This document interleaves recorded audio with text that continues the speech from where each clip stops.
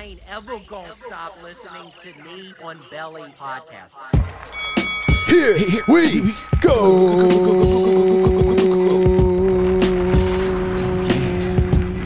Again.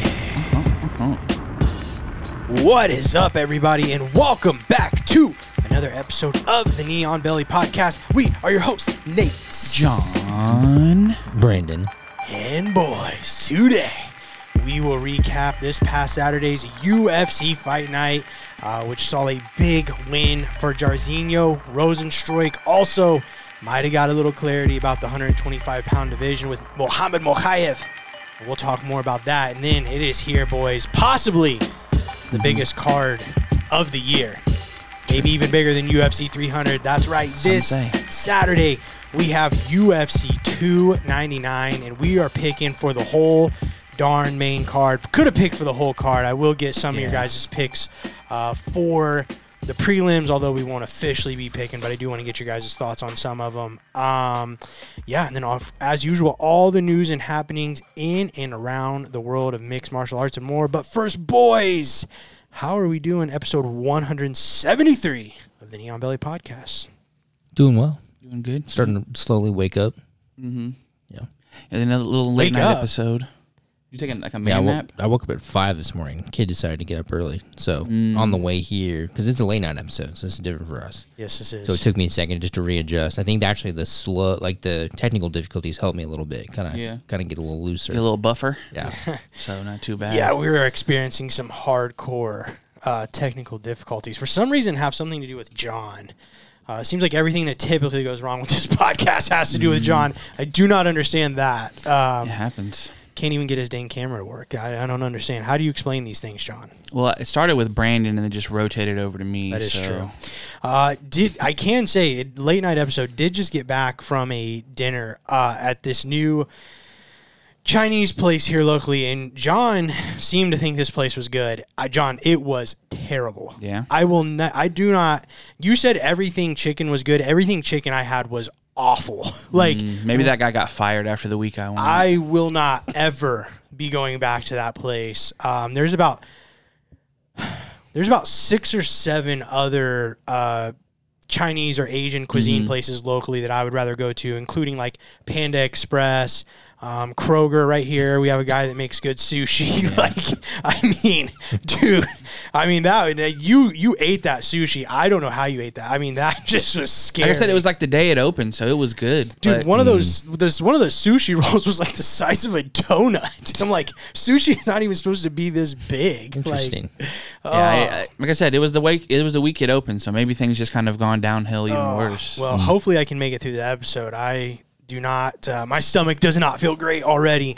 And what's crazy is we got home and Ash was like, I have like a weird taste in my mouth. I was like, does it feel like you've been chewing on a battery? Because that's like, I feel like I have like a metal taste in my mouth. Like, that was awful. That place is, I'm telling you right now, will not make it a year. And I'm not even going to say the name, obviously, because like, don't want to slander. I'm glad I caught it when it was decent because I guess now I don't got to double back. I remember when we talked about the favorite places for you guys to eat. That's where I feel like you had some doozies in that one too, John, if I remember right. I don't think so. No, we argued with you about the Chinese place. I know that was one, Panda, but you didn't help yourself here, though. I don't think so. I had some good barbecue today. Some guys from the church had a little pop-up. Had some pulled pork. It was very, very good. Well, I'm glad one of us got something good in today. With that, boys, we have so much to get to. Brandon, rate, sub, follow, let the people know.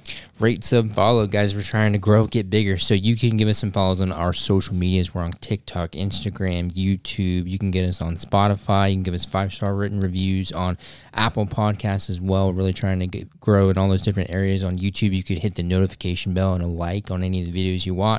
It's really appreciated, and we just really appreciate you guys spreading the love, so please follow us at Knee on Belly Podcast. Alrighty, boys, let's get to it. This past Saturday from the Apex and in our main event, Jairzinho Rozenstruik defeats Shamil Gaziev via 4th round TKO. Doctor, I'll say / referee stoppage. It has been a while, boys, since we've seen a fighter as tired as Shamil Gaziev was in this fight. He had a pretty good round one. But after that, all Rosenstruik, who really just kind of put on a veteran's performance, right? And I thought also a very matured performance, stayed patient, kept pumping out that jab and those leg kicks, and he just kind of really broke Gaziev in this fight. I don't know if Gaziev's corner was speaking Arabic or Russian. I don't know which was being spoken by that corner, but I don't need to know how to speak either to know that Gaziev was begging for them not to send him back out there into round 5 between 4 and 5.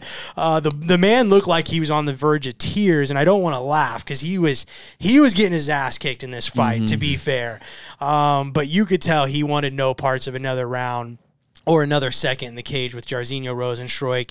I think maybe a bit of criticism could go to Biggie Boy, especially late in this fight. Maybe could have let go a little bit more. I heard him say that on commentary. I was kind of starting to feel like that halfway through the third round. Like, all right, man, like, I know the jab's working. You got him where you want him. But, and he did, to be fair, kind of there towards the end of the fourth round. But regardless, he gets it done, scores a big win, and he's back in the win column in general, which anytime you're winning in the UFC and in a main event, it's big.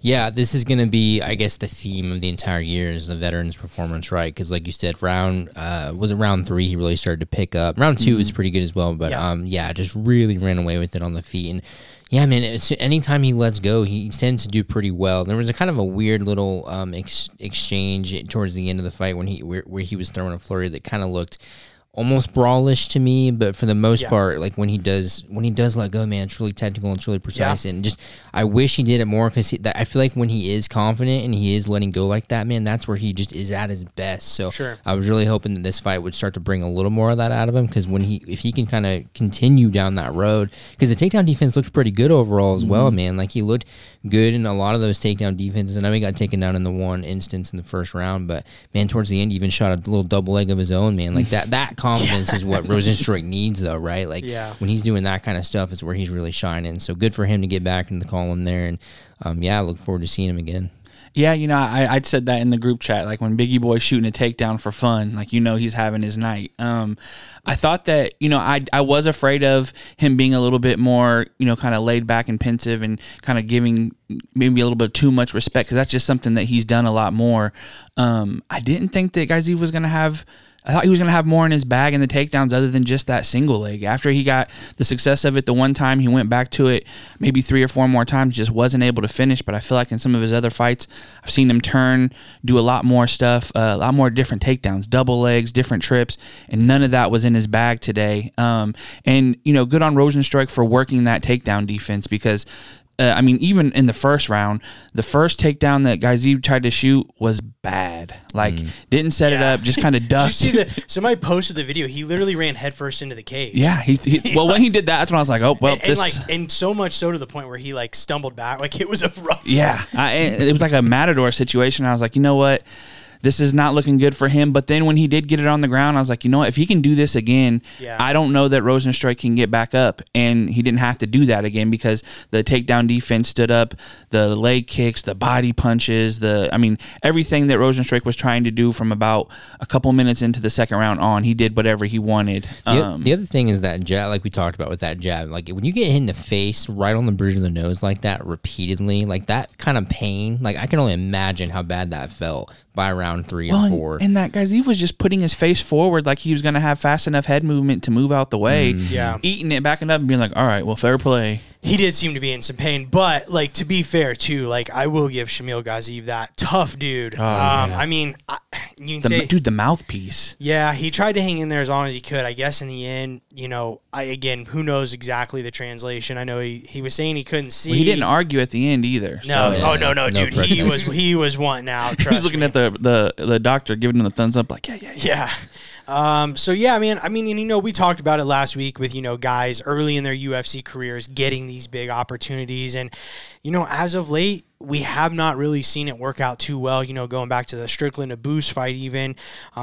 we'll get to another fight on the card where same thing, but you do get your Diego Lopes sometimes, and is it I know Lopez. I know, but it's spelled as Lopes. I know, and here's the thing: if you go back to his first fight, I was calling him Lopez, and everybody else was saying Lopes. But it's like once you get that little doubt in your mind, now I can never remember. When I write it in my notes, I put a Z because the S always throws me off. But I think also again, and I'm not trying to go down the hole of somebody else, but when you see like an Alex Pereira and what he wasn't facing a ranked fighter in his second fight, right? But just to do it just shows how hard it is to climb the ranks, even against a guy like Biggie Boy who hasn't looked as good, but man, you come in and you're not on that level and you're going to get exposed really fast. Well, and I don't always agree with the commentary, but one thing that I think Bisping said, because they were kind of, chalking Jairzinho up as like a gatekeeper, and it's like, but there's no offense to that because this is the highest level. Like you're the benchmark that people have to get to before they get to the guys that you can't beat at the time or whatever you're at in your age. So there's nothing. I mean, and you've seen that here. This is an undefeated fighter. Somebody who I don't think I've ever seen past the second round. Yeah, we're gonna keep it moving, boys. Try to get through these kind of quick. In our co-main event, Vitor Petrino defeats Tyson Pedro via unanimous decision. And in a week where red and yellow cards were a big talking point in mixed martial arts, here is a great example of why it would have been a positive thing to see in the UFC, because if Mark Goddard would have stopped this fight in round 2 for lack of action, none of us would have been upset. Neither guy kind of willing to do much in terms of offense. And it was a good win for Petrino. He remains undefeated, and I still do think the ceiling is high for him in this division, but you got to perform better than that, man, to compete in even the top 15 of the light heavyweight division. Just not a good showing for a guy that I felt like they were kind of putting him in a spot to kind of go show out and really try to make a name for himself. Well, and he said as much. Like, he said this was going to be the fight that really puts him on, puts the whole division on notice as far as him being here, and it just really wasn't that. So. No, it was not. Yeah, I mean, and for Tyson Pedro, I mean, obviously he's a veteran. He's been doing this for a long time, and he's not necessarily an easy person to strike with, and then the ground stuff just wasn't there. It was more kind of clinchy, so it just kind of had a bad formula. Called out Anthony Smith. Again, I don't hate it, but you can't fight Anthony Smith like that, because regardless of where Anthony Smith is in his career, he's going to come. I mean, he's going to be coming for you, and he's going to push the pace. He's going to push the action. And again, I still think Petrino has potential. I mean, dude, talk about a guy that just looks like an action figure, right? Straight out of a Marvel movie, and moves well. The cardio held up, but then again, let me pull it up real quick. I don't even know if they broke 40 strikes between them. That's a good question. Let me see. Sorry, I had it pulled up. As Brandon mentioned, we had some technical difficulties. I forgot to pull it back up. Yeah, so 30 for Pedro, 27 for Petrino. So 57 total between them. So there's your story of the fight right there, right? In an age where we got guys throwing 405 punches in a 5-round fight, there's that. Do also want to shout out though Tyson Pedro, who retired after the fight. He's had some fun moments, some really cool knockouts and finishes. The celebration against Turcali and Sydney, that forever is going to rank as one of the greatest knockout celebrations ever. So I respect his, he said just this isn't what he wants to do anymore. Yeah. Totally respect people that are willing to do that. And he had a rough, I think like a 3-year break with injury. And, we just, sometimes that's hard to come back from, and traveling. He said he wants to be with his daughter, and he said he was like 12 months or so away from her between camps and stuff. So, dude, I could not imagine. Yeah. That's tough. Next result, boys. This is one we'll probably spend a little bit more time on. Mokaev defeats Alex Perez via unanimous decision. This one may have been a little tougher than Mokaev would have liked. Definitely, I had it going 1-1 going into the third, giving Mokaev round 1 and Perez round 2. I thought round 3 was close, but I did give it to Mokaev. I did think he edged it ever so slightly. And regardless, he is now 11-0 in his career and 6-0 in the UFC. Yeah, coming off his win over Elliott with that arm triangle, because that's my boy. I was really kind of looking forward to seeing the grappling, especially in terms of the exchanges for this fight. But I don't know. It's tough sometimes when you see these fights where you say like it's 1-1 going into 3, and then it's just so heavy in certain departments as far as grappling. It's tough to really distinguish what separates. So like for you, like Nate, what really separated it for you in that third round? Well, at first I didn't like the visuals of Mokaev just dropping to his knees. I like thought a squat or something. I think if anything, if you're Perez, you're kind of kicking yourself when you watch that fight back because, if he takes a little bit more advantage of some of those positions and tries to do a little bit more damage, I think he edges the round. But I just felt like Mokaev was doing a little bit more of the damage, pushing, coming forward still, as to where I felt like Perez was just kind of absorbing the pressure and almost just waiting to counter wrestler or sprawl. Like he really wasn't looking for his own. He was just kind of letting Mokaev dictate where the fight was going. That was kind of where I was at with it, or at least how I viewed it in my personal, judging criteria, I guess, which not saying is perfect by any means, but I just felt like it was more Perez knew the shot was coming and was just waiting for it. And which is fine because Mokaev was giving it to him, but he just once he got there, he was just not really. I felt like he was trying that 10-finger choke a couple of times, maybe some guillotines, but I feel like when you're in a close fight like that, you got to know damage wins fights at this point. Is that what you're talking about when you say press in the action in those specific instances with the squatting or with the down to his knees? Yeah. Well, I think a couple times, though, Perez thought about throwing a knee and got into that weird shaky, is he down stuff. I didn't really like the optic of the, squatting down, letting him have that front headlock, and then he was kind of popping out at the end, and then they'd reset and he'd kind of get right back to it. And to your point about paying attention, when he goes back, he's definitely going to kick himself because in that third, there was one time where he came forward and Mokaev went down like that, and he didn't keep going forward, and Mokaev had to kind of pop back up and re-engage. So if you could have timed something like that, you could have landed a big uppercut or something else instead of going right into that. But I thought Mokaev looked a little sloppy on the stand-up as far as taking punches. I feel like he was getting hit a little bit more than definitely he would want to. And I thought that Alex Perez's grappling stood up like I thought it would as far as just being really competitive in the scrambles and really pushing Mokaev to really have to. I mean, they have him down for attempting 20 takedowns. Yeah. And only getting a couple of those. So that's definitely a change up. But good for Mokaev to have to kind of go to a plan B or have some extra game plans when he can't get to the submissions. Yeah, I mean, dude, Alex Perez has fought the who's who. He's a former title challenger. He's had some struggles, but it was always going to be a tough fight. Now,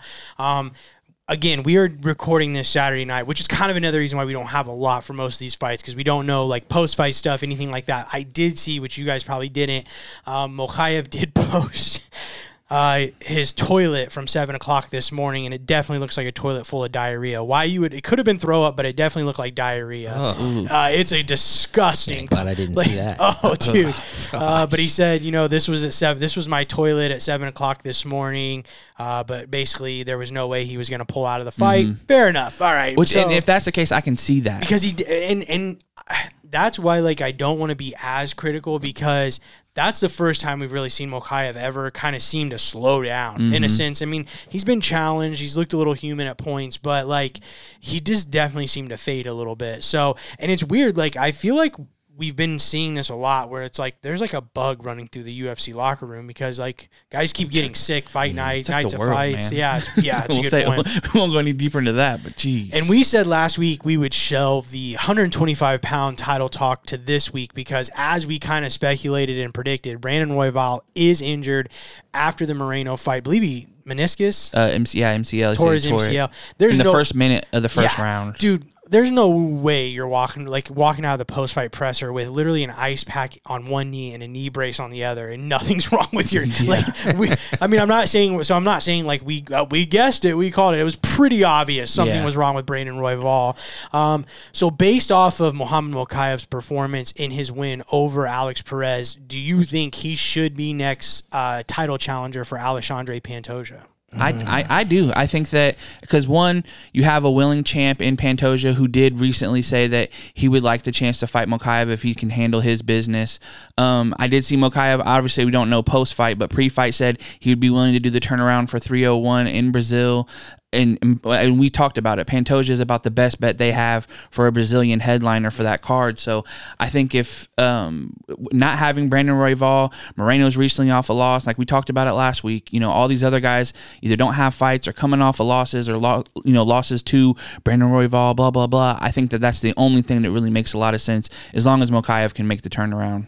Yeah, I mean, it's the freshest matchup, like you said, so that, I mean, it makes sense. And this fight today wasn't the most stellar in terms of how it ended, but, I mean, it's still enough. Like, Sean Strickland went out and fought Izzy coming off of his, two fights that he had, and nobody wanted him in there, and then he did what he did. So I think that's perfectly fair for Mokaev. Yeah, and I think it's a good matchup, and I mean, you can. It's hard. You don't want to base it off of one bad performance, or maybe I don't even want to call it a bad performance, but just one that seems a little bit more underwhelming. And not just the performance either, but who he fought, right? Like he's what is Pedro ranked? Is he 7? Yeah, I mean, so that's pretty good. Wait, who, Perez? Perez. Okay, yeah, 7. Like 7. Like, yeah, that's still top 10, but it's not number 5, right? Like, so that's all I'm saying. Like, it's not like the top 5 of the division, but it's still, we've seen it happen. And the way that division is, it just makes sense. And I think that still gives a chance for Mokaev to do his. He wanted to be younger than John, like be the youngest champion. I think there's only like 60 days left in that they were kind of talking about. Yeah, and he may just get it by default too, to be honest. Like kind of like what John said, like regardless of what anybody thinks or whatever. Because when you do look at that flyweight division, it seems like everybody ranked above him is either injured or coming off of a loss. So depending how fast they want to, get Alexandre Pantoja back out there, Muhammad Mokaev may be the only logical matchup for him, unless you want to give it to a guy coming off a loss, which when you have a guy who is 11-0, 6-0 in the UFC so on the same role, it's not a hard sell. He's a good, he's a character. He's a good talker on the mic. He builds fights. I think it would be an interesting fight, man. Because, again, depending how much you want to buy into the whole sick thing, if he was just genuinely sick, I do think Muhammad Mokaev is a guy that can go 5 hard rounds with Alexandre Pantoja. And, again, Alex Perez is a very good wrestler, and you saw what Muhammad Mokaev is capable of on the ground. So, it remains to be seen in the stand-up, but we'll see. But I do think, logically, if they want to get that fight over the line, unless they want to wait for one of these other options like a Royval or Amir Albazi to come back from injury, it's got to be Mokaev. And like I said, I still think the 301 is a big play into that, so I think they'll make that happen. Next fight, boys. Umar Nurmagomedov defeats Bezkat Almakhan. Am I saying that right? Yeah, I believe that's how that. Bezkat Almakhan. Yeah. You know what's tough if you're asking me and John or us. Yeah, I know, right? He beat him by unanimous decision. Apologies, didn't say that part. And ooh-wee, boys, clinched buttholes for the entire MMA world as Almakhan looped a left hand over the top that dropped Umar early in round 1. But Umar able to recover, leaning on the grappling, and pretty much dominated the rest of the fight with grappling. His greatest weapon by far. He stays 17-0. But your guys' thoughts on his this fight here? Yeah, like dominating. Yeah, he dominated pretty much the majority of the fight. But it's just, I was gonna say, there's something to be said about when your opponent can surprise you, right? Like, this was a short notice, or was it fairly short notice, or was it just like an opponent? A week, I think. 2 weeks. So really short notice. So like when you can't prepare for somebody, like it's a really interesting point of conversation because. Yeah, I just wonder how much that played into just the fact that he even landed right there. Like, that it just caught Umar by surprise. He really wasn't expecting much aggression out of him. I don't know. Yeah. But even on the ground, there were a couple instances where he was able to get up. How do you pronounce his last name again? Almakhan. Almakhan, yeah. Almakhan was able to kind of get up, reverse a few positions, and get on top. Like, really just showed some grit and just resolve throughout this fight. So I'm excited to see him again. But I just think it's interesting how we'll see that with, like, him and even Lopez. And just some of these guys can make these performances a little bit more than what we're expecting. Yeah, so. Well, if Umar's team went and looked at any of Almakhan's fights, they would have seen that that's what he does. I mean, he throws heat, and it's the ones you don't see, obviously. That one hit him right on the top of the forehead. He probably thought that was going to go over his head. Next thing, like he said, I'm grabbing his leg because I had to wake back up. Yeah. His post-fight was hilarious, too, by the way. But, I think that we've kind of seen this from Umar, too, is like, he gets in some of these matchups where he either just runs through people or he puts on a wrestling clinic, for 3 rounds and really just dominates people. Because even to be dropped like that, he still won that round to me as far as all the rest of the stuff he did. It really controlled it at the very least. I know some of the judges had him the last 2 rounds being 10-8s, which he deserved because he was just, controlling him the whole time. And Almakhan had a couple chances of getting up and sometimes just kind of just standing up. It just seemed like he definitely would work this very well, but it just was going to be way too much for somebody like Umar. And just imagine the poor fella who's going to have to take on Almakhan next. I mean, some unranked bantamweight out there is going to have to follow that up. And I think for taking the fight on short notice and doing what he did against Umar, obviously deserves much praise, and it's a bit of a, he deserves some, credit for that. And dare I say, maybe even a little bit of some Diego Lopez vibes. I mean, again, maybe not as competitive as Movsar Evloev and Diego Lopez was. And Diego Lopez, a guy who won Rookie of the Year last year. So, but, anytime, just like we said with the Shamil thing, like coming in and facing a top-ranked guy right out of the gates is not easy. So even to be competitive, even if it was just that one moment, I mean, everybody has a puncher's chance, right? But I don't know, man. You consider where he's from. He's from that area, John. He's from the area. Where the guys are from. Where the guys are from that are in the area. But yeah, no, I think that I don't know how many guys are eating that punch and able to recover like Umar did. I mean, I think it was a little bit of. Well, I think if Umar wasn't the wrestler that he is, I don't know that he would have been able to recover. You're not waking up on a leg if you're anybody else. No, totally agree. Umar did call out Corey Sandhagen. That was the original matchup, if you remember, that we were supposed to see, but obviously Sandhagen got injured, and I say why not? I think Umar has been more than patient. Yeah, he's been more than serviceable to the promotion, fighting guys like this.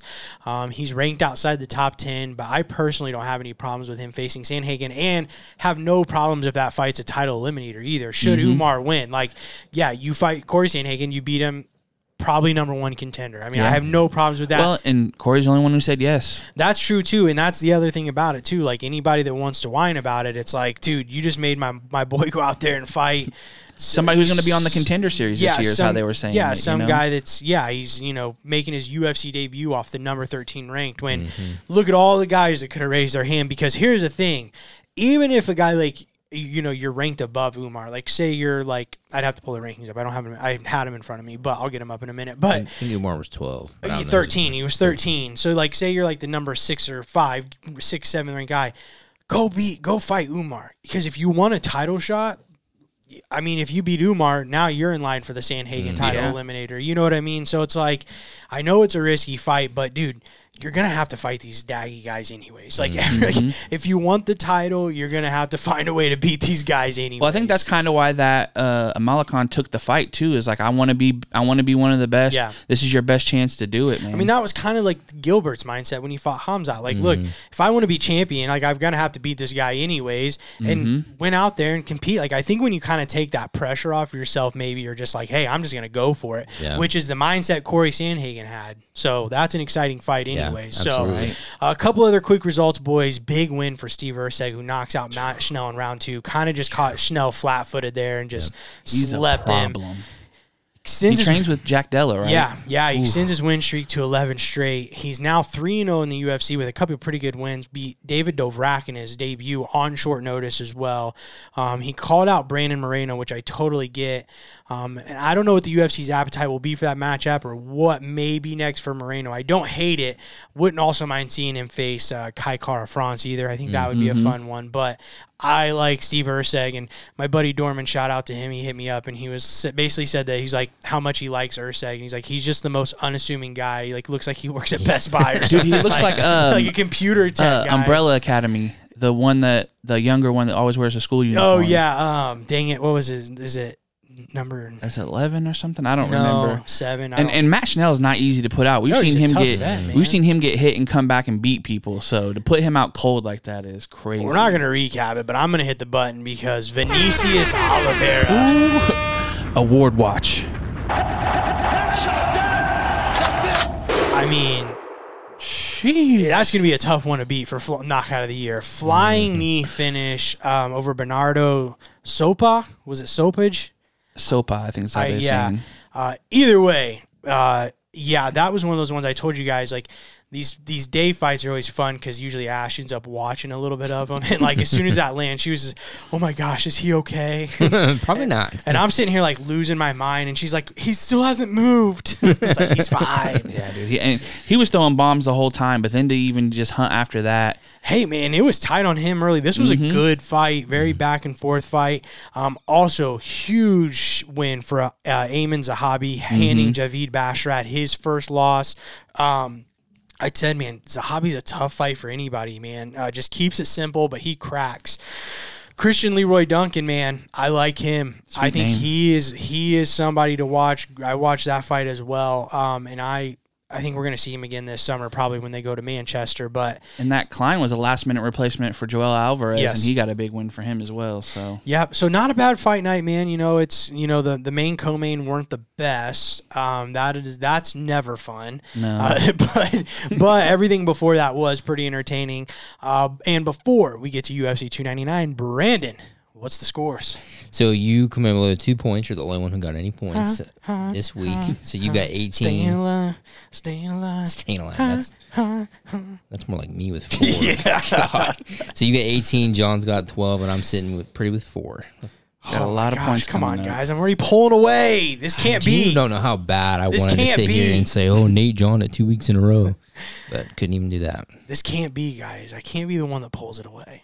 I'm taking some risks this week, though. Just know this. I'm prepared. I'm hedging a little bit here. This may not be a good week for me, as I've got some predictions. I've got some thoughts. I'm curious. Got to risk it to get the biscuit, right? I'm gonna risk it. I'm actually feel a little bit better now. I can breathe a little easy, knowing that I have a little bit of some room to play with. So let's get to it, boys. This Saturday, UFC 299, March 9th, a main card start time of 10 p.m. Eastern Standard, live from the, I think it's Casa Center in Miami, Florida. I hope I'm saying that right. And before, as usual, can't forget this, I got a little fun fact about Miami boys. People. And that is, there is no basements in Miami, as homes were built just 6 feet above sea level, and the requisite to dig a basement is 8 feet. No basements. That's cool. I didn't know that. I was going to do John in 4 days sweated through 7 white T-shirts, but I decided not to go with that fun fact. Survived, though. I made it home. Fair enough. He did survive, and he did make it home. But did sweat through 7 white tees in 4 days. It's what I lean on whenever I have like hot days here. I was like, yeah, but it's not Miami. It's definitely not Miami. I just remember being on top of like a light tower thing in Key West, and like I just look back at John, and I just knew John was not okay.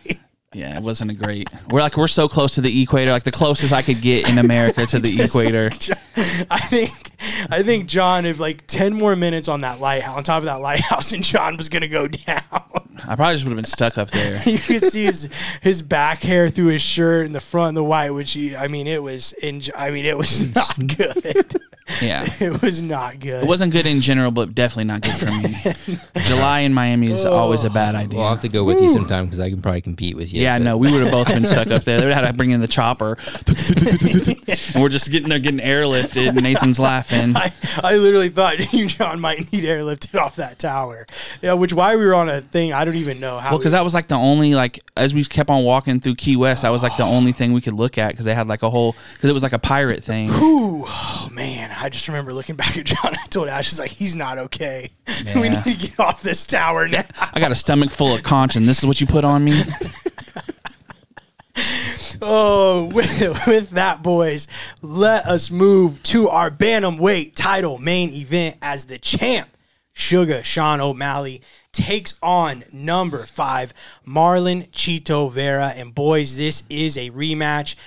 These two first fought back in August of 2020 at UFC 252, where Chito won by first round TKO.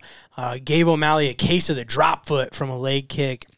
and pounded him out with some elbows from guard. Since their last meeting, O'Malley has won 6 straight with 1 no contest against Pedro Munoz, and his last win was against Aljamain Sterling to win the bantamweight title at UFC 292 in August of last year. Cheeto has gone 5-2 since his big win over O'Malley.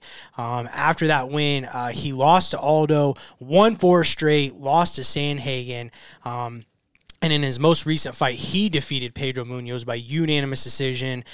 Boys, I love a good rematch, especially when a title is on the line, and especially one like this that has really been 3 years in the making.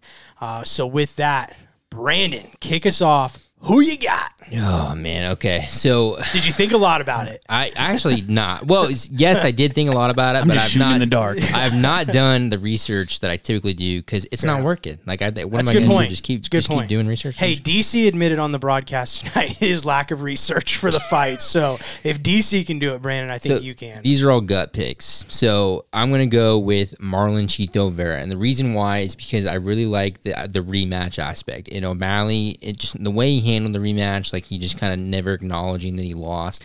To me, it's kind of like when guys get hit and like they kind of smile and shake their head like, no, that didn't hurt. No, that kind of hurt. Like you're just trying to play that mental. I think O'Malley's in the same boat, and Cheeto's hard to finish. Like it's not. I don't think it's going to be easy for O'Malley to put him out. And I think when O'Malley's in those type of fights, that's where we start to see a little bit of a struggle for him. So I feel like if he doesn't put Cheeto away early, it's Cheeto's got a much better chance to win, I think, in that 5-round war. So I'm going to take Chito Vera, but I actually like him to finish. I'm going to go with 4th round TKO for Chito Vera. Alrighty, John, who you taking? This one's interesting, man, because I feel like the only way O'Malley wins is by knockout, but nobody's knocked out Marlon Chito Vera. So he's going to have to be a first, but I do think that if anybody in that division has that, it's definitely him.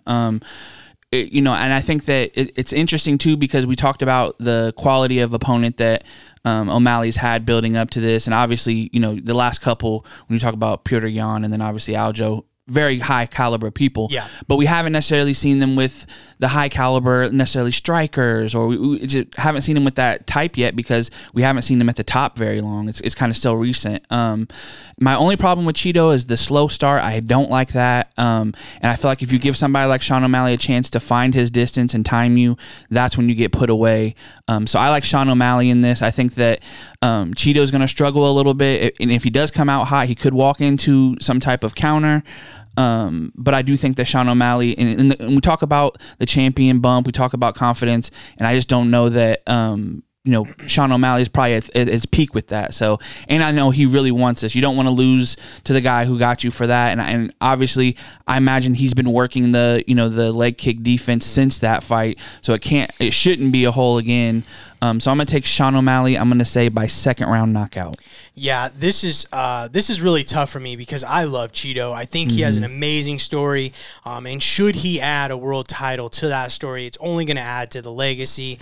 And one thing I do like for Chito in this fight is he is capable of replicating the same outcome in that first fight. It's obviously no secret O'Malley's legs have proven to be a bit vulnerable, and Chito has phenomenal kicks, and more importantly, he has really good kicking power. However, like you said, John, I just can't bank on something like that to happen, though, when trying to kind of decide a winner.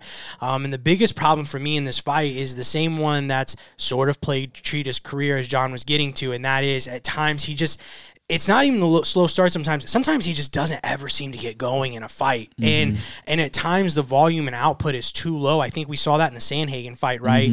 Just never really seemed to get going to the point where his coaches are in the corner like, dude, do not bum me out right now. Like, don't do this to me, where Chito, but now there is also the Dom Cruz fight. That was another thing I wanted to touch on, where Chito was essentially outstruck the whole fight, and then all he needed was that one big one, right? And again, that is another very realistic outcome as well, or some sort of injury from the legs or whatever. I genuinely believe O'Malley is a tough matchup for Chito here, though. The speed, the feints, the footwork, all are key advantages I give to O'Malley, specifically the feints, which Chito had a lot of problems dealing with in that Sandhagen fight. O'Malley is also a really active striker. In almost all of his wins, he significantly outstrikes his opponents. And I can see him kind of freezing Cheeto a bit in this matchup. And again, in a fight against a guy who has had performances with lower output, it's hard not to lean in O'Malley's favor. But Vera has never been finished, and O'Malley has never been 5 rounds.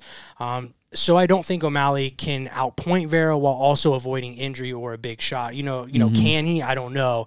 I think he can, though. We actually saw O'Malley's chin tested in the Piotr Jan fight as well, which I think is a big thing. I had scenarios here because if you guys both went O'Malley, I was going to go Cheeto. But thank you, Brandon, for picking Cheeto there. He's going to have to keep his legs under him, but if he can, I definitely could see an O'Malley decision win here is what I'm going with. Not bad. Ready? Yeah. Oh, sorry.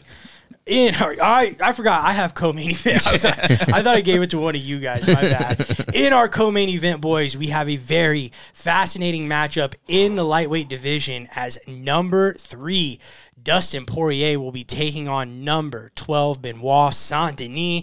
And what excites me the most about this matchup is this is kind of a turnover, or at least an opportunity for turnover that we've kind of been calling for the past few years. It's been a bit of a stalemate kind of at the top 5, guys kind of just shuffling through each other.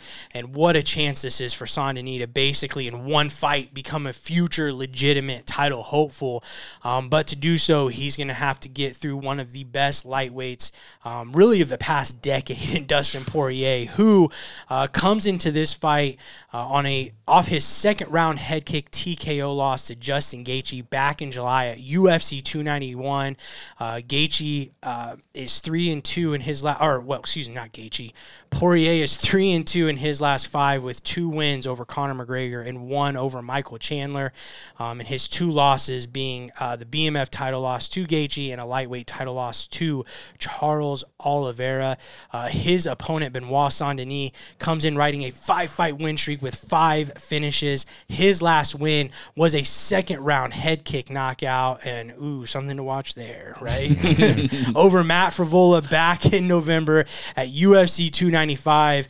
And man, like I said, a win here would just absolutely change the trajectory of BSD's career, and a win for Poirier would see his title aspirations continue because, on the contrary, it's hard not to think a loss would probably end any future title hopes for Dustin Poirier, at least at 155 pounds. What's up, 165? Yeah. I just think it'd be incredibly tough, though, for Poirier to get back to a title should he lose a guy, in Benoit Saint-Denis, who's not only ranked lower, but outside of even the top 10 currently, regardless of how good he is. So not aspirations. What would the word be? Big, help me. Big, I don't know. It's a big opportunity. When he's got like a big, like something's on the line. Big. For who? For Poirier? Both of them. Stakes? There you go. Okay. That was the word. I was fishing for it. I knew one of you guys would late night episode, man. I knew one of you guys would find it for me. With that, Brandon, who are you taking in this one? Yeah, so this one's really interesting, right? Like it's a jump for Benoit. Like to me, it kind of seems like when Gamrot moved up and he was fighting Dariush. Like I kind of have vibes like that. Now, what's playing in my mind here is the Poirier Gaethje fight, right? The head kick knockout is not a good way to go out. Like I really don't like that. We just saw Volk have a fight after coming off a head kick knockout. Now, granted, it wasn't the same short amount of time in between fights, but Gaethje fought Fiziev. It was kind of a similar scenario. Fiziev's coming up as a sort of a newer guy in the division. Gaethje puts him away. This is kind of Dustin's chance here, right? Yeah. Coming off that loss to Justin, though. Yeah. So I like Benoit here, man. I like the energy. I like the surge, and I like the finishing rate as well. And just coming off that head kick KO for me with Dustin, man, I just don't like that. And like you have the wins with McGregor, which were just kind of weird ones, and then you have the loss to Oliveira. Like he just kind of had a weird run of form as of late, and I just think it's Benoit's time, man. I just think it's a little late for Poirier at 155, so I'm taking Benoit. I like him to finish, mostly because, again, Dustin's coming off that head kick KO again, so I'm going to take Benoit by second round KO. John, what you got? Is this 5 rounds, right? Yes, this is a 5 round. Okay, yes. I just wanted to make sure because, obviously that plays a little bit into this. Yeah. Man, this has been the kind of pick 'em one for me in my head where it's just like there is a side of coming off the head kick, but that was in July. There's been a good distance of time since then for him to kind of heal up and kind of regroup. In theory. Yeah.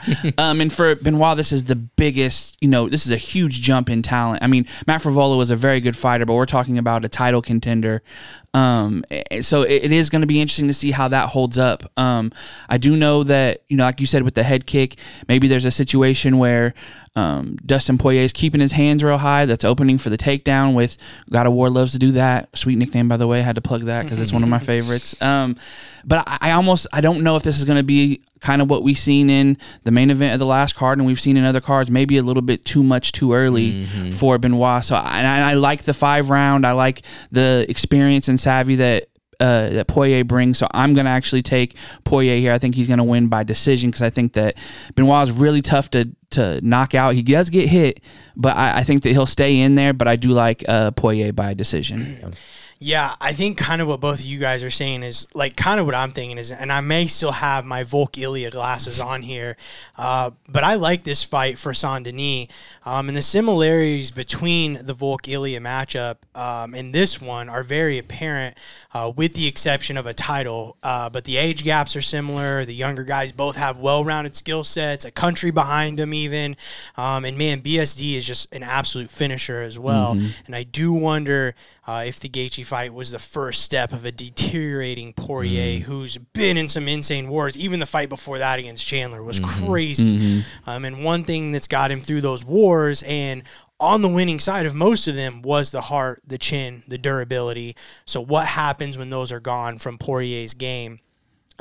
Now, I'm not so quick to dismiss that inner dog in Poirier, and there is one aspect of this fight that I'm having a hard time looking over, and John mentioned it right off the top, and that is the 5-round aspect of this fight, and that advantage has to go to DP here, without a doubt, and I think there's a reason Dustin wanted the 5 rounds in this fight. He wants to try to drag Saint-Denis into some deep waters and see if he can swim, and if there's one guy who I think is capable of withstanding, say, a 2-round storm and then pulling off some big movie-esque win comeback, it's Dustin Poirier.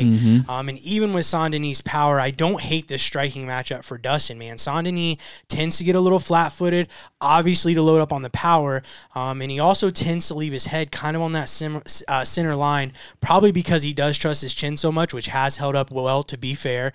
And Dustin has some pretty good footwork, though. And if he can deploy some sort of like stick-and-move game plan early, possibly mix in some big leg kicks for the later rounds, it'll add up. I think he can get deep in this fight. And if he gets into round 4, he could possibly take this fight over and finish it. So I'm going to take Dustin here as well, and I will take a 4th round submission for Dustin. Again, if you guys both went Dustin, I was going to go BSD. And I have, we're screwing up your whole risk it for the biscuit. No, it's good. It's good, man. It's good. It's for the, it's all good. Yeah. These are just such good matchups, man. Well, I'm like John. I went so back and forth all week. Could not decide. I don't think there's really a bad pick here, because one thing that was like the 5-round thing was kind of the tilting point for me. But one thing I was having a hard time getting is, man, I think Benoit Saint-Denis is big. He is a big, strong dude. And when he unleashes that God of War, I mean, maybe he just comes out and just bullies Dustin and gets him moving backwards and all over the place, right? Because even going back to that Chandler fight, like Dustin got off to a bit of a slow start in that fight. I forgot about the Chandler fight, to be honest. And he cannot get off to a slow fight like that against a guy like Saint-Denis, because Chandler's got finishing power, but Benoit Saint-Denis has otherworldly power. Well, Poirier's had fights at 170 as well, so he's used to, he's had some instances where he's been in there with big guys. So. I think for Saint-Denis to win, though, it's got to be inside of 2 rounds. I would be really shocked if this thing goes deep, if he finds a way to finish. Maybe he'll still be dangerous in the later rounds, but I don't know. I mean, he does have the submission threat as well, so it'll be interesting to see how. I think it'll either be a passing of the torch or it's going to be the old guard is still here. Yeah, and I don't really see this so much as like, how we were talking about with the Rosenstruik and Guy Zeev or, the guy that Umar fight. Like, this isn't that crazy. Like, Saint-Denis has looked like he's ready for this level. Yeah. And I know he's taking a big step and all that stuff, but I don't see it as being that outlandish. So that's the only thing I will say. And I think that's what the tell is. It's either going to be he was ready for this, or man, maybe one more would have been 100% a little bit better. Yep, 100% agree. Moving to our next featured bout. Now we get to you guys. I was really like, I think I was looking at Brandon like, 3 more? What? Are you going to do it? Brock Lesnar or no Undertaker. You want to do You want to do it? Moving to our next featured bout, and in the welterweight division, for just 1 point, so just need a winner. John, take it away. All right, and what's been the fight that I've been looking forward to the most since it was announced on this card? We have one of the most exciting fights you can make in the welterweight division, in my opinion, with number 13, Kevin Holland, welcoming the former Bellator title contender, Michael Venom Page. MVP is one of the biggest free agent signings the UFC has made to date, and at the age of 36, with title fights under his belt already, he's looking to fast track himself to the top 15 for his debut here. Holland is looking to bounce back after a loss from Jack Della Maddalena, and will lean on his experience against some of the best in the division. Both guys have some high level striking, but MVP has made a career of being a highlight finisher. And although MVP does have some submission finishes, Holland does hold a big advantage on the ground, I feel like, and it would be wise to use his grappling to slow down the attack of Page. But with similar builds, skill sets, and even a flair for entertainment, I'm sure we're going to be seeing some fireworks. Brandon, who you got? So this one was kind of tough for me. I was thinking back to the big kind of transfers that we've had from the UFC. So I think of like Askren, which I know his fight with Robert Lawler, right? Like how that went down was kind of weird. But then Who do you think? Did he tap? No. Okay. No, but it was still a win. Still a win for Askren. Chandler was another big one, and here we have. Wait, did they say he tapped or did they say he went out? He said he went out. That's what it was. Like, it was yeah, like he stopped it. Yeah. Okay, go ahead. Anyway, so for this one, I feel like Page is going to have a lot of energy and a lot of that behind him. So I think that I'm leaning Page here, and it's specifically for that reason. He's got a slight advantage, I would say, on the feet in terms of his versatility with the kicks, especially. And obviously, Page has the advantage on the ground, but I'm sorry, Holland has the advantage on the ground. But I just think that Page he's been in this sport long enough. His defense should hold up, I think, against a guy like Holland, who's not a prolific wrestler. So I'm actually going to lean Page here. So I'll take him for the win. I'm going strictly Michael Venom Page. I'm a big fan, so it's like a lonely hearts pick, but also he just has, I'm also looking at motivation. Holland's talked all the time about not wanting the title, just wanting fights, blah, blah, blah. MVP didn't come here just to fight, like have cool fights with guys. He came here from Bellator to try to get to a title shot, get paid and all those things. And at 36, we talked about the 35, 36 window. You don't have a lot of time here. So I think MVP gets it done. I would even venture to say that he knocks him out because I think Holland might get to talking too much and maybe end up walking himself into something. Yeah, I'll be honest. I think this is a fight Kevin Holland should win, and probably win 7 out of 10 times, especially if he's using his full tool belt and all-around mixed martial arts game. However, we've seen from the Wonderboy fight, he is willing to not go to the ground in exchange for a striking battle and entertainment, as John said. And if Wonderboy was able to catch Kevin Holland, I see no reason why MVP can't. A guy who I see as an even more dynamic striker than Wonderboy. And I think not only from the Wonderboy fight, but also the Jack Della Maddalena fight, we've seen Holland struggle against guys who are just better strikers, which again, I definitely see MVP at that caliber of fighter. I think Holland may even have a hard time kind of tracking MVP down. So barring Holland coming out and looking to grapple, Michael Vintage, I like MVP here. I think if Holland does win, it probably goes to a decision. But I have a feeling, like John said, I think Page may finish him here. I kind of want to go Holland though, just because you guys both took him. But this is one I feel pretty, because I just don't see a world where Kevin Holland doesn't come out and try to strike with him. Yeah. Oh, dude. I mean, and just the trash talk that's going to happen. Like, I think that they're like like a multiverse thing. I think that Holland is like the American Michael Venom Page and kind of vice versa. And like I know matchups are everything, but like Wonderboy and MVP are very similar in terms of their style, and but to me MVP is better. Faster, I mean, just a little faster, a little longer, and the power, dude. Then Jack Della though, like he's a phenomenal boxer, and he kind of just took Kevin Holland to school a little bit. And so it's like, that's what I'm saying, like when guys are just kind of better strike, because Kevin just won't commit. And if he does, I think he can ease. That's what I'm saying, 7 out of 10 times, if he's like willing to go in there and play the mixed martial arts game. But I don't think he will. Dude, and just look at MVP's last fight. He literally kicked a dent into somebody's kneecap. Yeah. That was his last fight. He's put a dent in somebody's head. That's what I was thinking. That's what I'm saying. Like he's got some of the nastiest finishes in MMA history. And next to like Raymond Daniels, he's probably the best kickboxer that's karate style. kickboxer. And if he wins this fight, again, the UFC announced they're going to Manchester this summer. Like, you're going to overlook people. Yeah, I mean, we got somebody who will sell. He's going to be. I promise you, he will be in a number one contender matchup on that fight card. It'll be a huge fight if he wins here. Yeah. He'll probably be on it regardless whether he wins or loses. But if he wins, we're talking like, if not main event, probably co-main of like a really big Manchester card. So when they signed him, they thought him and Leon London 100%. Yeah, you're probably right. And sticking with the welterweight division, Brandon set us up for our next featured bout, one I'm really excited for. All right, in our next featured bout, we have a number 4 Gilbert Durinho Burns versus number 11 Jack Della Maddalena. And in this current standings, Gilbert Burns is 2-2 in his last 4 fights, most recently losing via unanimous decision to Bilal Muhammad, citing an injury during that fight. I don't recall what round, but that is the claim. I think it happened in according to Gilbert, it happened in the very first round. He went for like knee tap, I think, and he said he threw his shoulder out. But like Bilal kind of like had a whizzer on him too. Yeah. So I think it came from that or something. There was something in that first grappling exchange, according to Gilbert. Yeah. Allegedly. JDM still undefeated inside the UFC with 6-0 currently in the UFC, and his last 2 victories coming via split decision to the late notice replacement Basil Hafez, I think I pronounced that right, and the split decision to Kevin Holland, both victories, but also both split decisions again. So yeah, that's what we got in the next one. Well, who are you taking? I am going to take Gilbert Burns. I just think that he's got a dog in him, like we saw that in the Hamzat fight. And this is one of those for me, like, again, the theme this year is veterans over kind of the new guys, right? JDM is 28, I believe, 27, 28. Gilbert's older, still a veteran. I think it's his fight to win in terms of he's got a little more tools in his tool belt. We saw some issues in the grappling department for JDM against Basil. I think Gilbert gets it done here, so I'm taking Gilbert. It's so hard to go against Gilbert, man. I really like him, but I also really like JDM. I think that he's got a lot of motivation. A lot of that trajectory is going up for him, and his team has done a good job of making adjustments. He kind of had a little bit of a letdown with the Basel fight. Probably thought he should run through that. Didn't happen. Holland fight, I thought it was a little bit.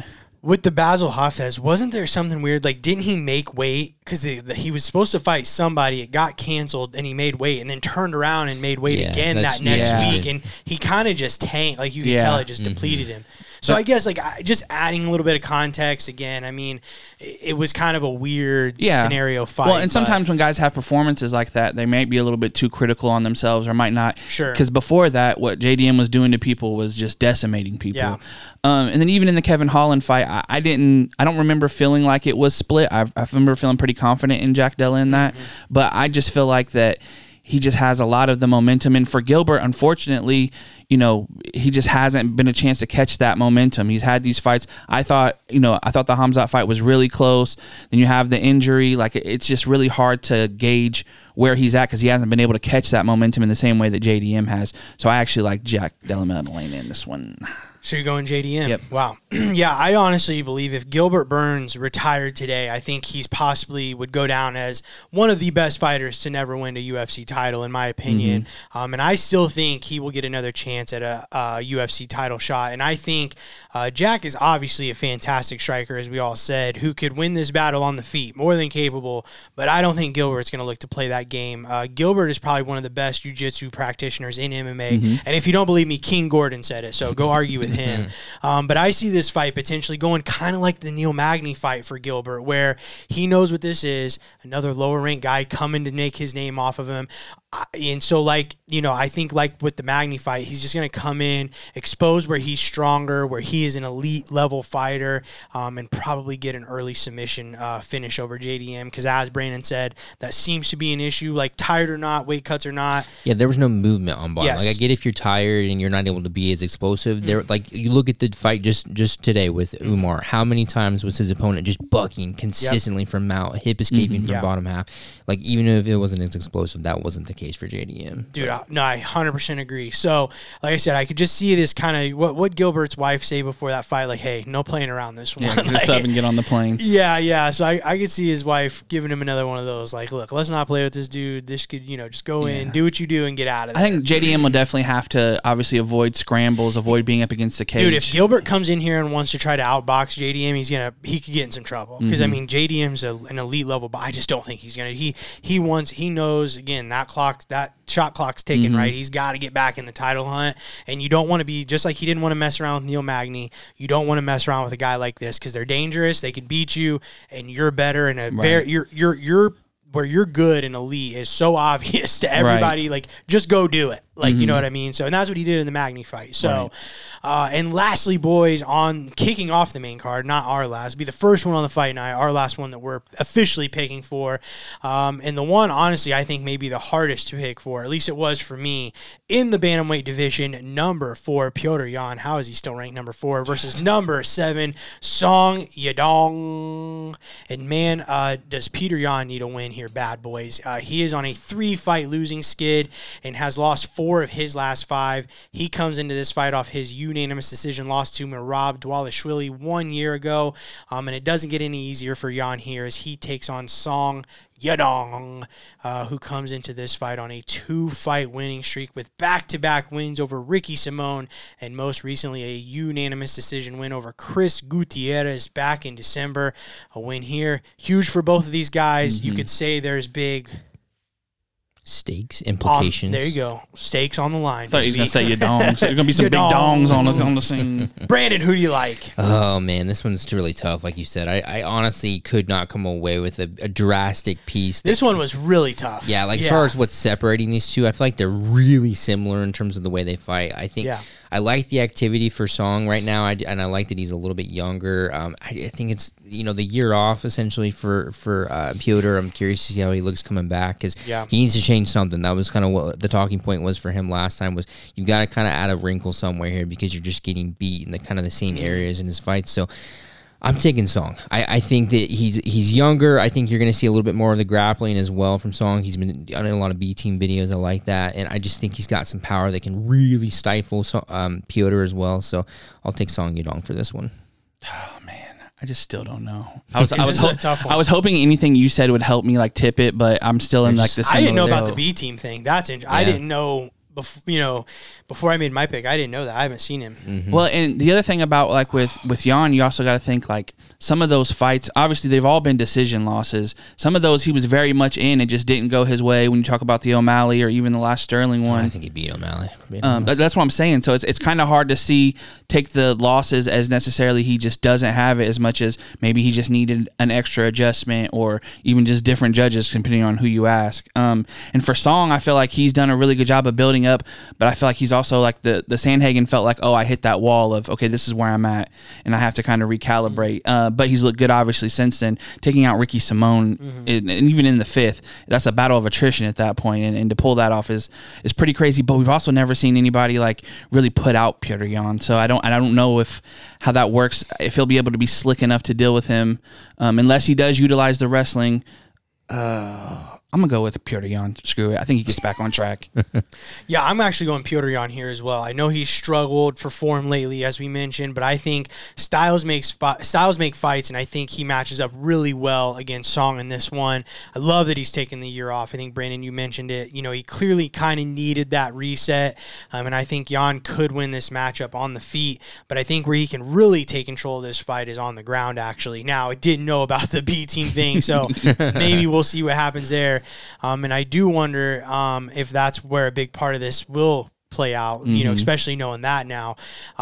But I'll be blunt with you guys. There is something about Team Alpha Male guys that I just do not trust in these big fights. That team has struggled to produce a champ in a long time at this level, or even one of their guys to get in a big spot like a championship fight. So maybe that's a bit unfair for a guy like Song Yadong, who is extremely talented and young and has all the potential in the world. But Brandon, there's an old saying in Texas, and I'm sure it's in Tennessee, but fool me once, shame on you. You fool me, you can't get fooled again. So give me Piotr Jan to get it done here. 100% agree. And probably by decision for what it's worth. I know we're not picking for that. Brandon has no idea what just happened there.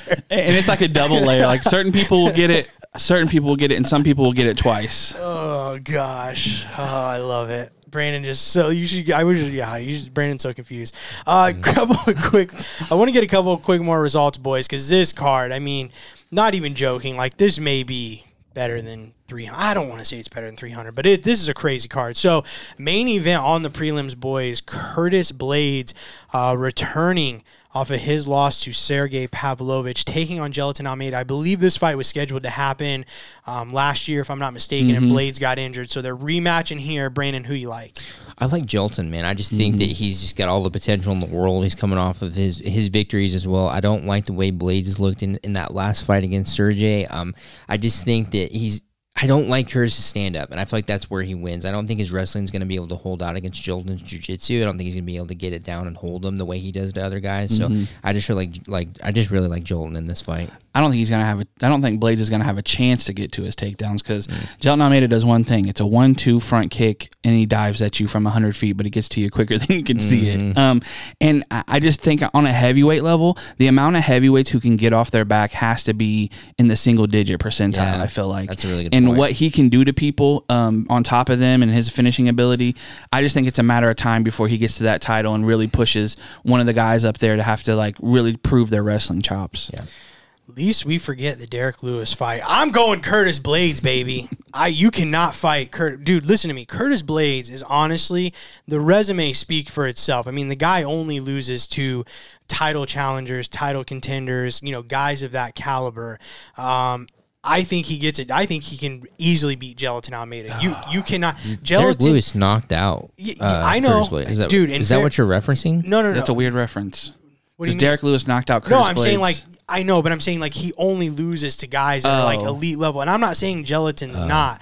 But what I'm saying is that fight was in Brazil, and you couldn't go out there and finish Derek Lewis, and you were on top of him for like 20 minutes. Oh, you're talking about Almeida and Derek Lewis. What do you think? What do you think Blades does to Joel? What do you think he does? How does he win? I'll be honest with you. I think Blades' boxing is a little underrated. I think he's fighting Chris Dawkins, maybe. No, and I think too. Watch it. Yeah, don't make John mad now. We don't want John triggered. We need him for a couple more minutes. I think he can get it done, man. I think he can use his wrestling still. I would be very shocked if that's that much of an issue for him. I just feel like we've never seen him get put on his back, and we finally have somebody who can do it. Got to do it first. We shall see. And he's done it, but he's done it to everybody. So Caitlin Chukagian, or as I'm seeing now, it looks like she got married. Serminera, but it's Caitlin Chukagian, the fighter formerly known as Caitlin Chukagian, taking on Macy Barber. Chukagian has honestly 4 wins in her last 5. She is coming off the 1 loss to Manon Fior, and then you've got Macy Barber who coming off the big win over Amanda Hebos, and she's won 5 straight. Excuse me, Brandon, who you like here, Macy Barber or Caitlin? The fighter, formerly this is probably the hardest one for him. It really is. If I'm picking with my heart, I'm going with Macy. Man, I became a massive fan over her after her last fight, to be honest. But I just think Caitlin's probably the better fighter. She's the veteran in this instance. I just think that she's probably got more tools to get it done. But there's just such a dog in Macy, and isn't she Team Alpha Male, or am I tripping? No. Macy. Sorry. Yeah. No, go ahead. So anyway, if I'm picking with my heart, I'm going with Macy. We're not doing actual picks for this? No, right? These are just for fun. So hearts with Macy, and then but if I had to actually put some money on, I'd probably go Caitlin. Yeah, I'm going Macy here. I think she's got the juice right now, and they need a contender, and she knows she has a good chance to really stamp herself with a win. So I think she goes for it. I'll take Macy here. Yeah, this is tough though, because the fighter formerly known as Caitlin Chukagian really only loses to ladies who their next fight is for a title. She's solid. Yeah, she's really good, and she's really technical. I mean, when she gets in that flow state, girls can't touch her. So I kind of want to pick her, but I will ever so slightly lean Macy Barber, only because I do think Macy Barber is championship quality potentially. Because I think Amanda Hebus had really good striking, and to do what she did to her, I think it can translate a little bit. Absolutely. Next fight we're picking for, boys. Kyler Phillips. We're not picking for, but you know what I mean. Stop looking at me like that, Brandon. Kyler Phillips versus Pedro Munoz. Kyler Phillips, boys, won 2 straight. Ronnie Barcelos and Marcelos Rojo and Pedro. Guy needing for a win. He's only won 2 in his last 7. Coming off the Marlon Chito Vera loss, but he only faces killers, man. I mean, look at this. This was Pedro's last 7. Aljamain Sterling, Frankie Edgar, beat Jimmy Rivera, Jose Aldo, Dominic Cruz, Sean O'Malley, Chris Gutierrez, who he beat, and then just lost to Vera. I mean, the dude only faces killers. Was he finished in any of those? No, all no contest. Hey. Or all unanimous decision, Yeah, he was not finished in any of them. Yeah, I mean, again, for me, like, I guess heart would be with Pedro, but it's hard as far as statistics and the more likely winner, I'd have to go with Kyler. But I don't know. I mean, I think that this is one of those matchups where Pedro definitely has a stronger chance to win. So I'd probably lean Pedro in this one, to be honest. I'm going Pedro, man. I think he's bringing the leg kicks back. I think he, like you said, he needs a win in the worst way. And I do think Kyler Phillips is a really good athlete. I think he's really hard to deal with, but I don't think that there's anything that Pedro hasn't seen. And I don't know that Kyler Phillips is at the level of the guys that he's been fighting. Yeah, it just makes me nervy because it's probably, I could see this one going to a decision, if I'm being honest. Oh, man, I'll go with Pedro just because that's where my heart is. But, man, Kyler Phillips is going to be a tough matchup for him. Got to do it for the team, too, man. Yeah. We'll kind of cap it there. I mean, you got, Michel Pereira versus Mikhail Olashechek. That's going to be a fun one. Michel, that's my pick. You're going Michel? Just want to let you know. Is Brandon, not a big Michel Pereira guy. No, big Michel Pereira guy. What about Gamrot and RDA? Is that on here? That's what, it's on ESPN. I skipped that one. Sorry. Okay. I didn't know if it got took off in ESPN because I know we always have problems with me using ESPN. I'm just scrolling. I just completely skipped it right here. Yes, real quick, Matej Gamrot, who is on a 2-fight win streak, coming off the weird Rafael Fiziev ending, but beat Jalen Turner before that. That's always a good win. Taking on, as we said, Rafael Dos Anjos, who just lost to Vicente Luque, kind of had a stint up at 170, comes back to 155 pounds here. Brandon, who you like? Gamrot. Really like Gamrot in that one. I just think is that a crazy pick? What? RDA gets out wrestled all the time. I feel like Gamrot out wrestle Gamrot though. No, I think if you had to, this makes a lot of sense. Watch me be wrong because that's just the way this year's been going. But I just think it makes a ton of sense to see Gamrot go out there and just completely out wrestle. RDA. Like Kies has done it. Like I can probably name 4 different people that have done it. But yeah, that's my pick. Yeah, I'm going Gamrot as well. I don't like the older guys going up and down, and I do agree with the wrestling as well. I think that, and Gamrot knows, once again, another person who knows the value of getting on a streak and in the division he's in, getting these wins. And I don't know. RDA hasn't had to wrestle as much as I think he's going to have to wrestle in this fight in a long time, and I think that Gamrot's going to kind of put it on him. Arman Sarukian went 1 for 8 against Matej Gamrot in takedowns. Give me Matej Gamrot by a trillion. Bet the house on it. Gamrot in that fight, though, went 6 of 21. Holy cannoli, Batman. Yeah, I think I like Gamrot to get it on. This is a weird booking to me. I mean, I think RDA is still ranked at lightweight, to be fair. Probably, dude. Yeah. But, yeah, kind of a weird booking for a guy coming off of a fight with Rafael Fiziev there. So RDA is number 11 still. Yeah, that's just wild, man. That is definitely wild. John, let's get into the news. Going on the news. Going on the news.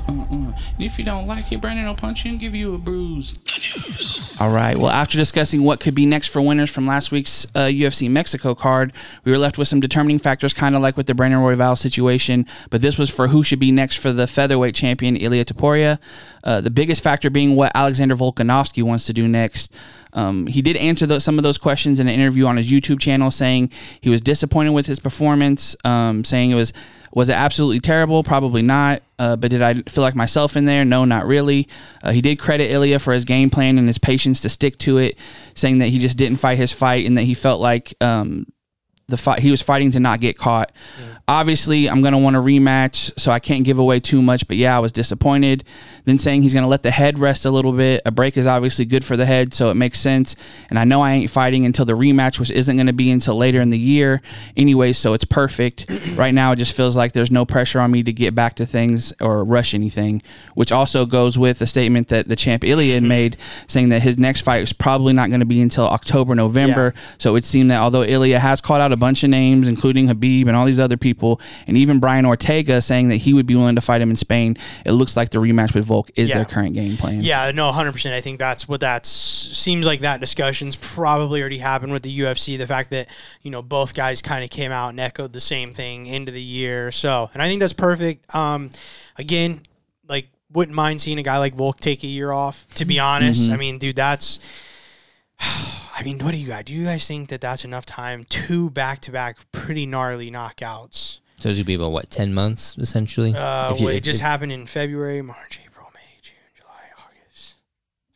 10 months is December. Like 9, 8, maybe 9. And you're going to start getting hit 3 months before that because you're going to be in a camp. So Poirier was 8 months from July to this fight. So I don't know. But to be fair, I mean, I guess, that Chandler fight was so crazy it could count as a knockout probably in terms of the damage it did. But, that's only for one knockout. Like, he probably should have taken that after the Islam. And I think Charles was before that, so it was like a little he had a war with Islam in the first fight. I know, man. I know. It's tough. But everyone's different. Some guy, like, look at Clay Guida. Like, some guys can get knocked out and then still go into fights and have just as good of a chin. But he just showed that clearly there's something deteriorating there. And maybe that's just where maybe that's him. Maybe he is just kind of starting to deteriorate in that way, but it's hard to. It's also a point to be made that although you could look at it as deteriorating, it's also, I don't think anybody who with the best chin that's the same age as Ilya is taking that punch. Like, I mean, because that's what he's been doing to people. Fair enough. Here's my thing. I don't think that Volk necessarily did anything wrong in that fight. Like, so I don't know how the next, like, kind of burying my pick here, I don't see how the next fight goes very different. To be honest. What he also said in that interview is that he knows, going back and look at it, he kept on making the same mistakes as far as avoiding, kind of dipping back. And he said that he made, going back and watching it, he made it easy for Ilya to make a read and land that punch by just doing the same things. Yeah, but like, how many fights, especially in title fights, and I hate even asking this because I really could sound stupid because I'm not thinking, like, I haven't thought this out, but it just hit me. It's like, in a title rematch, have we seen, especially if the champion loses, them come back the next fight and make the correction from the first? You know what I mean? Like, yeah, maybe Izzy. Win. I guess, like, landing the overhand right. He almost landed it in the first fight when Alex got the belt. They fought like 4 times. I'm talking about in the UFC, though. We're talking about MMA. That doesn't get. They fought. The only one I can think is Amanda Nunes and Juliana Pena. Nunes kind of came back and teed her up a little bit. Kane. But yeah, he lost to JDS. Yeah, but I don't know. Enough. I think JDS had another fight in between that. I don't know if Kane did too. I don't remember exactly. It's just, I'm with Brandon. I mean, it's just, what do you do differently? I mean, you know what I mean? How do you feel about Ilya taking this much time after just getting the belt and being healthy? Like, you really didn't take much damage. You're going to sit on that belt until the end of the year. I don't know that that's his fault. Yeah, I would think that too. I think the UFC, that's probably more the UFC. Well, I know he wants to do the Spain thing. I guess I just feel like usually you see guys, especially on him, early, quick turnaround. I just don't think it's as easy as like, oh, we're going to Spain. Like, we're going to do it in May. Like, it's just not that easy. Right. So no, I just probably that's the goal. And it's, hey, man, if you want Spain, you're going to have to wait till November. And if you're Ilya, like, absolutely. Like, you wait. You know what I mean? That's my guess. And Volk does deserve a rematch. I mean, just given what he's done in the division. So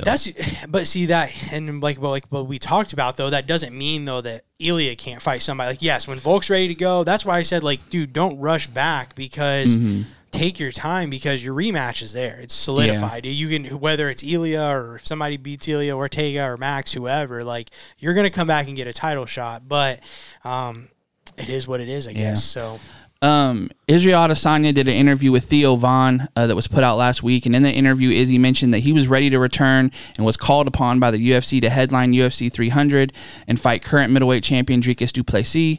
But Izzy said the DDP's team rejected the offer. Obviously, this wouldn't be the first time that DDP has stalled out Izzy. Izzy did say that after healing up his body, and also said that he had some type of stem cell operation, but that he's back training hard and ready for whenever the opportunity comes around. Must get with Dana's guy. Dude, probably. Or Joe Rogan. Joe Rogan stem cell. Oh, yeah. But yeah, it's interesting. Listen, the more that we do this podcast, we've done it for a couple years now, like the more we call stuff, right? So you kind of see the patterns. And we said that DDP, who wasn't even the champion and wouldn't even turn around in 3 or 4 months to fight Izzy for the belt. He was the bang on. Dana said, you're next. You're number one contender. You get Izzy in Australia. And he said, no way. I need time to rest. Going on vacation. And he wasn't even a champion. He was a challenger at that point. Didn't have a belt to his name, right? And we said, after he won that belt, and everybody's like, hey, and he could turn around. He could turn around for UFC 300. And we said, ain't going to happen, son. No. He didn't turn around to fight for the belt. Now that he's champion, you think he's going to rush back? Like, no, not going to happen, son. So it'll be interesting to see whenever they actually do set that up. I believe Izzy, and I totally think that probably happened, and I guarantee he said no because he was not. I know there was that whole thing where his team said, we'll be ready. Stop. Yeah. Like, again, you didn't come back to fight for the belt. So why would you take it now when you have the belt? You are the champion. You have all the control. When you had a chance to headline the biggest card of the year. Right. So, right. Also, an interesting tidbit off of that was a comment, not necessarily off that, but for Izzy, was a comment made by Kamaru Usman in an interview saying that it was stinging to him that he didn't get a chance to double champion, but that it didn't sting in the fact that he didn't have to go up and fight Izzy, saying that he had no desire to fight his friend and fellow Nigerian, but had it been Strickland who was the champion when he was still the welterweight champion, he 1,000% would have moved up and went for it. In terms of his plans for staying at middleweight or returning to welterweight, he said the outcome of the Izzy DDP fight would be the main factor, or play a factor in that decision. Fair enough. This next one is, while most of the MMA fan base was excited to see Max Holloway facing Justin Gaethje at UFC 300, one person was not so much of a fan. Habib is counted as one of those.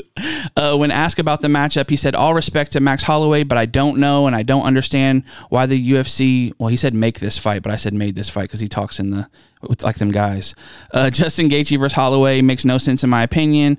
Holloway is supposed to fight Topuria next, maybe in September. Justin is supposed to fight Islam in May or June, and then Sarukian and Oliveira fight in April, and whoever wins that would fight the winner of Justin and Islam. So Topuria fights who? Movsar maybe, best option. I don't know if Dana will give him the title shot. He deserves it. Just makes no sense. But why they don't give Islam the fight with Gaethje, but saying Islam is ready to fight anyone.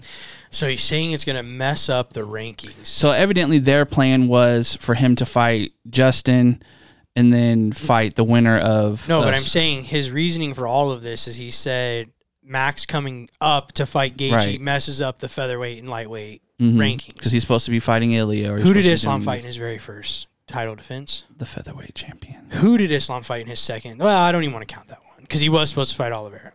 I rest my case. Yeah. Like you messed it up.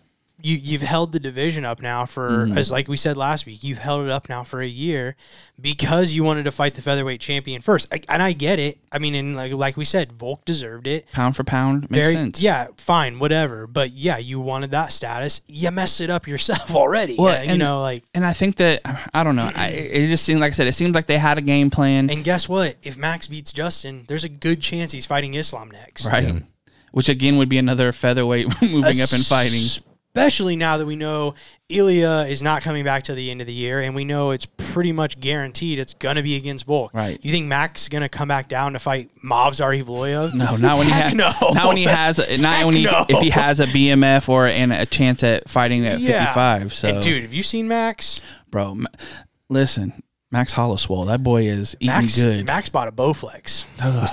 Did he? Yeah. Dude, he is. I didn't know they made this. He's doing the P90X, boy. Yeah. Max is looking thick. Yeah. Which is so funny because, like, back when like everybody, like we had kind of started floating the idea of that, and it's like everybody was like, Max is too small. I think we put a video out, and that was like the most thing. Max isn't. He's not even a feather. He's not even lightweight. He's too small.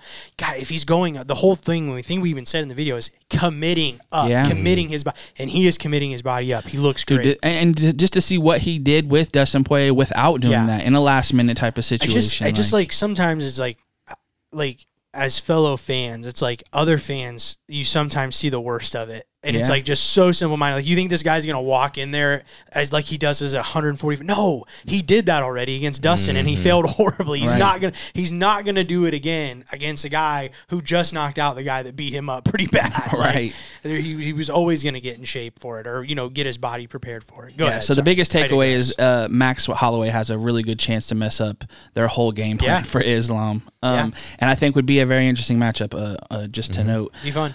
In ONE FC, we had a crazy milestone as Anatoly Malikin stopped middleweight champion Reinier de Ridder to become the first 3-division MMA world champion. It's crazy. He now holds the current middleweight, light heavyweight, and heavyweight titles, although it is noted that ONE FC, they have different weights for their division. So their middleweight is actually 205 pounds, their light heavyweight is 225, and their heavyweight is 265. But to even be fighting at 265 and cutting to 205, still pretty. It's ridiculous. It's unreal, dude. And he beat Armand Buller, I think is who it was, or Arjun Buller, for the heavyweight title. And that was kind of what I was getting at with the red card. Herb Dean gave Armin a red card. And did you see Citri, the ONE FC president, responding to Armin or dude, he went in on that dude. He was like basically said like India is going to be ashamed of him. And I mean, I didn't see the fight, but I guess he was just like straight inactivity. He wasn't trying to fight, and Herb Dean gave him a red card and lost his title that way. Bring it to UFC, man. I wouldn't mind it. It's an interesting thing. But, dude, those one belts, first off, are absolutely ridiculous. Dude, it's huge. They're way too big. Dude, I'm going to show you the picture. And this guy's the heavyweight champion, mind you. They look and it looks like Oliver wearing like a regular UFC belt. When Mighty Mouse is holding it. Dude, they look ridiculous. It's crazy. They are ridiculous. But I will say this, at any level of mixed martial arts, and ONE is a very reputable promotion, to be 3-divisional is just insane. I don't know that he ever makes his way to the UFC, but it would be really interesting. I don't know that he would be a heavyweight. He'd probably have to be like 205 if I had to guess, maybe in the middle there. But no, I also don't hate the idea of a 225 for like that tweener. Dude, yeah. Like that, I think they get some things right. And Reinier de Ridder is a really good fighter. I mean, the dude's been the champion over there. I think he's been double champion before.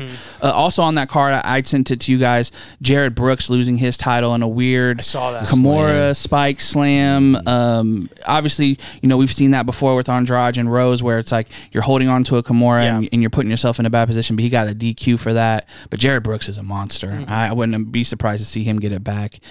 Some quick fight announcement. Bellator Belfast card has added some big names, as Patricio Pitbull will be putting his featherweight title on the line against Jeremy Kennedy, and James Gallagher will be facing Leandro Higo. Also, bare knuckle Mike Perry will be facing former UFC contender Thiago Alves, I almost said Silva. And then lastly, for boxing, this Friday, March 8th, is the huge Anthony Joshua and Francis Ngannou card. Francis coming off the split decision loss to current heavyweight champion Tyson Fury. They'll be fighting in Riyadh, Saudi Arabia. You can watch it on Dan's for $40. Ring walk begins at 6 p.m. Eastern Standard. Fun night. You got Francis and Joshua, and then UFC 299. I can't wait. That's going to be interesting. I have no idea what to expect from that. Here's my thing is I feel like, and maybe I'm wrong, I'm not obviously a boxing whiz, I feel like Anthony Joshua is a better boxer than Tyson Fury. No? Technically. I think he does certain technical things. I just think that Tyson Fury is so technical things? Like footwork and he's a little faster. Yeah, he's just more agile. He uses like the ring generalship, whereas Tyson Fury just kind of walks guys down, leans on them, and lands big shots. Yeah. I think that Joshua could fight at cruiserweight and fight somebody a little bit faster and more agile. I'm not saying Francis is gonna get schooled by any. I mean, after what he did to Fury. But we've also seen Anthony Joshua gets wobbled a lot. Yeah. Anthony Ruiz really put him on his butt. Like he's... Oh, dude, listen. If Francis Ngannou wins that fight, he's probably going to be the biggest combat sports athlete in the world. Yeah. He may surpass Conor. He may. It's going to be massive if he wins, and then if he knocks him out, oh my gosh, the world's gonna burn. Oh, they'll give him a palace over there. Like he'll never leave over there. Like why would you? Another thing, I don't know if you guys saw, Habib posted a picture on his Instagram. He was in like a helicopter, and they were flying over some stadium. I don't know when it was, where it was, but he put 165 with like the eye emojis. So maybe a little hint that. Well, and then Dana, I was kind of, where's my tinfoil hat? Dana did say on the Nelk Boys this week, Kyle asked him if, he's like, do you think there'll be like a big super fight in the next like year or two? And Dana smiled and he's like, actually one just came up. And he's like, I can't say anything right now, but that's why they're holding Connor. Connor Habib, 165-pound title. Good Lord. Last little thing I want to throw in is the UFC Fight Pass Invitational 6 is going to be happening Sunday at 9. We won't have the things, but Saturday. You got Craig Jones and Lovato, Nicky Rod and Jimenez, and Marigali and Diniz, D-I-N-I-Z. So we'll see what happens with those. We'll have results, I guess, next week. So sounds good. Brandon, song of the week.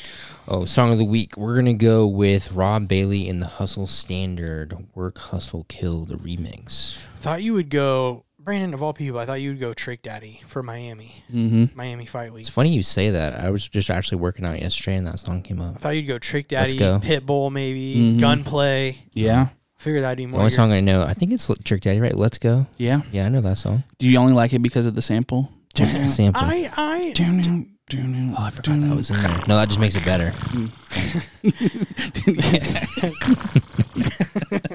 Brandon, what's your one for the people? One for the people. So my best buddy moved to Florida, and so that means I don't have a gym buddy anymore. So I had to go get a sandbag to just do a bunch of weird stuff in my garage, I guess, because I'm not going to go to the gym. Yeah, this week was like my first week, and had a huge piece of humble pie because I can do like I can do cleans and all sorts of stuff with a 45-pound barbell, no problem, like not hard.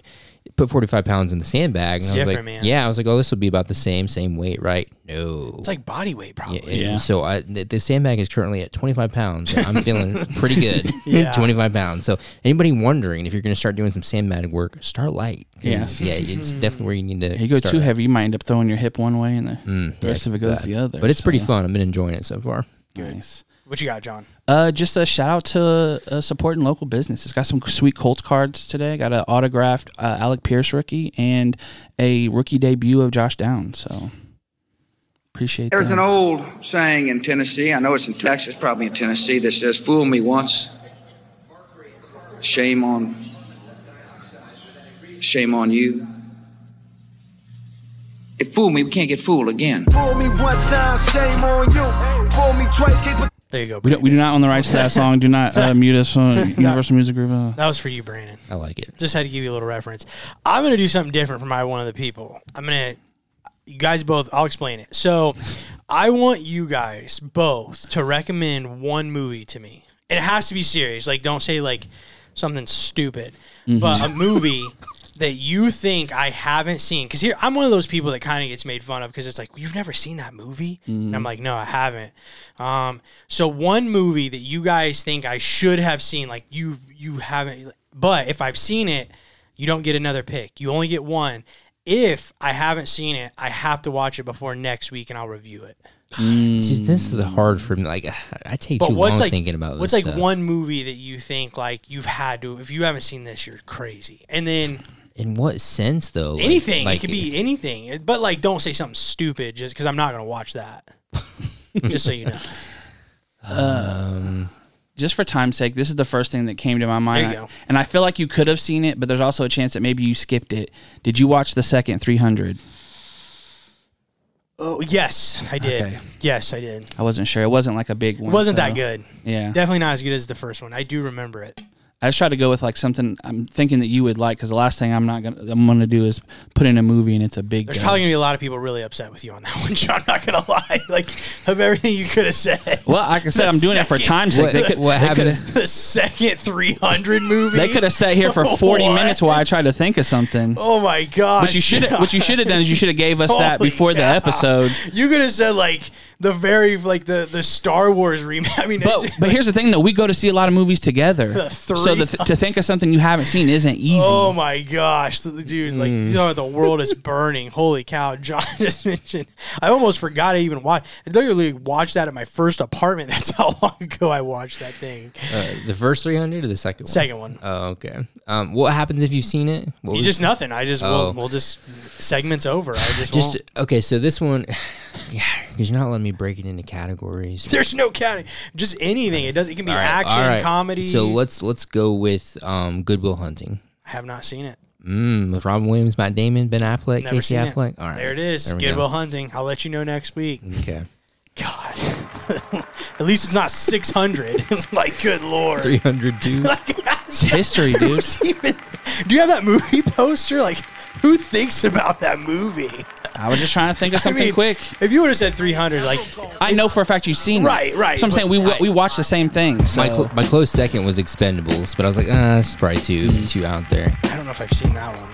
After he said that, I thought of like A Beautiful Mind, but I've already lost my pick. So. Yeah, lost your pick. Maybe we'll try again. Maybe we'll do like a song or something next week. Video game. There we go. Anime, easy. No, not anime ever in your life. Come back next week. We will recap UFC 299. I can't wait. And then we will get you set up with our picks and predictions for, I believe it's Tai Tuivasa and Marcin Tybura. Come back. We'll get you guys going. Till then, peace.